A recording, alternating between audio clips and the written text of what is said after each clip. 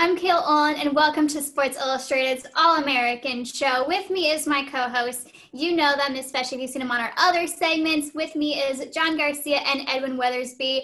Edwin, how are you? I'm doing well, Kayla. How about yourself?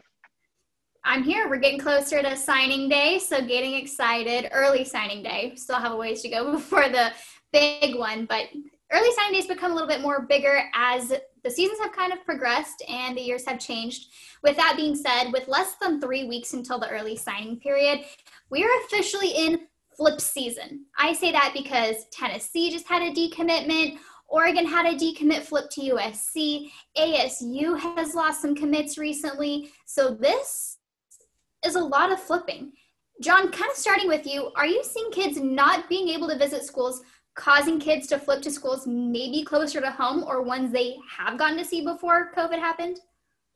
There's no doubt that this is the cycle where local is going to win out more times than not. Now, is that going to affect Alabama, Clemson, Ohio State, Oklahoma? Probably not. But for others, I think it will. You know, that first impression or longstanding impression with the local program is going to carry more weight this cycle than all others because prospects haven't been able to truly take in a traditional visit since March or February. So I think those original impressions are going to be very long-standing here. But I think there's always reason for flips this time of year. Boards change, evaluations change, and some kids just change their minds organically. So I think you're seeing a lot of what you normally see. Yes, we've confirmed some prospects have been dropped.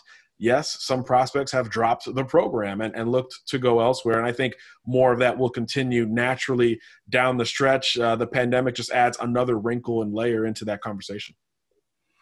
And when he brings up a great point on pandemic, not being able to get to see things, maybe staying a little bit more local, but seeing what's happening now with teams that are playing less games, not getting some of those easier games or cupcake games, as people like to call them. Does poor product on the field, maybe specifically by Oregon right now and losing to Oregon State, does that ever really matter? Or is that just a now thing? I believe to an extent, the product on the field matters. Personally, I think it played a huge role in Jeremiah Williams, one of our top edge prospects recruitment. I really felt Auburn had him all but locked in, Kayla. They obviously got off to a controversial 2-2 start. And we see Williams declares for Florida, who's 7-1 right now. I also think Michigan's performance on the field has Xavier Worthy, our number 4 slot receiver, looking around with Alabama now thick in the mix. But on the flip side, USC's offense hasn't looked terrific as it did last year, but Jake Garcia, a quarterback commitment lined up for USC, remains firm in his pledge because he's a quarterback. He wants to play in the air raid system there. So again, the on-field performance plays a role in recruiting to an extent for me and what I've seen on a case-by-case, recruit-by-recruit basis. And then also sticking with you, Edwin, because I think this all ties in really well together, coaching changes is a big one. Some coaches, when they leave, kids decide to decommit or to follow said coach elsewhere. Some, it makes them change their mind and they actually like the coach better at that program that they did like. What are you seeing coaching changes wise in terms of the flipping season? You know, that's a very interesting aspect of recruiting, especially as the hiring cycle for college football coaches. Usually December 1st or the last week of November is usually when the unofficial hiring cycle for college football coaches begins. We saw Vanderbilt make a change over the weekend and with head coach Derek Mason being let go. And I believe Sunday or Monday, they picked up a commitment. It really does depend upon the recruit and are you committing and signing with the school and the university? Or are you signing with a position coach or the head coach or a coordinator? What is the why as to why you're signing with that school? So oftentimes with elite recruits, when there's a high-profile coaching change, the elite recruits will take a step back and kind of resurvey their options. But again, we saw Vanderbilt pick up a commitment after head coach Derek Mason being fired over the weekend. Coaches and player relationships are absolutely important, but so is also being comfortable in a program and where you're going to be spending 3, maybe 4 or more years. So John, one final question for you.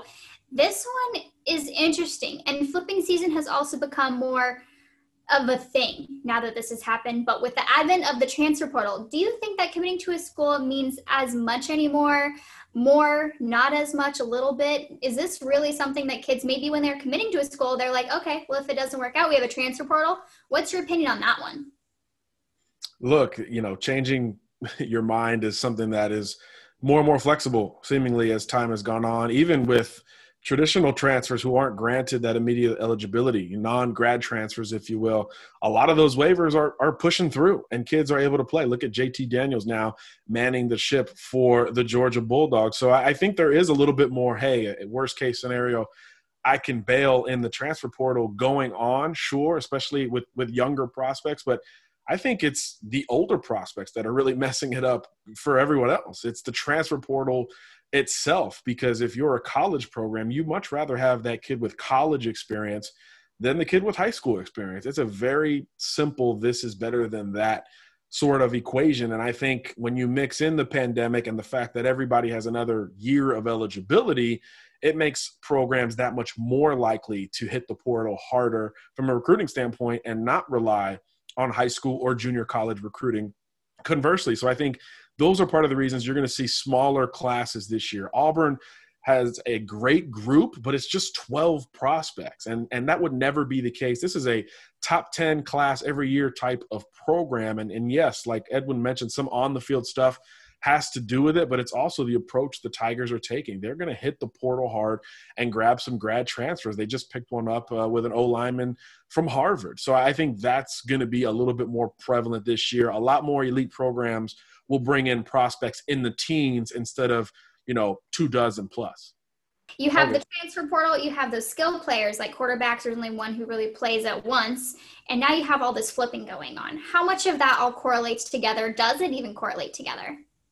It does. Quarterbacks are their own recruiting bag. I don't think they really go with any other group. The old saying was quarterbacks are going to go to one school each, right? So normally a Jake Garcia is not going to go play where a Miller Moss goes, but every now and then a quarterback room will grow by 2 in one cycle. USC is certainly setting the curve there. Florida has 2 quarterbacks committed as well. But typically quarterbacks are sort of you go there, I'll go here kind of mentality. But there's no doubt that on-field play has a lot to do with it. Look at Luke Altmaier, who just decommitted from Florida State. He's a state of Mississippi kid, and Lane Kiffin and the Rebels are hot on his trail. I mean, nobody would say that Florida State is in better shape going forward at the quarterback position compared to what Ole Miss has shown us on Saturdays this fall. So he's probably the best example I could think of recently decommitting from Florida State, to where, yeah, the on-field success has a lot to do with it. The portal might have something to do with it, but really it's about being the guy in the class. And I think Ole Miss's patience will pay off with an in-state elite. If that is coming true. Edwin, I need your hot take on this flipping season. My hot take is 2 to 3 years from now, there'll be more transfers from this 2021 recruiting class in the transfer portal than any other class of prospects of the past 10 years. Due to I like it. Yeah, and I'll further that by saying due to these 2021 recruits have not been able to step foot on these schools' campuses for in-person visits. I couldn't agree more, and I think you wrapped it up perfectly on we'll definitely see in a few years. It's not something we're going to know right now, so your hot take will be relevant in a few years. We'll make sure we go back and credit you for when all of this comes true. But for everything up to date on the flipping season, all of these recruits, everything like that, you can go ahead and check out SI All-American. I'm Kayla Olin, he's John, and he's Edwin.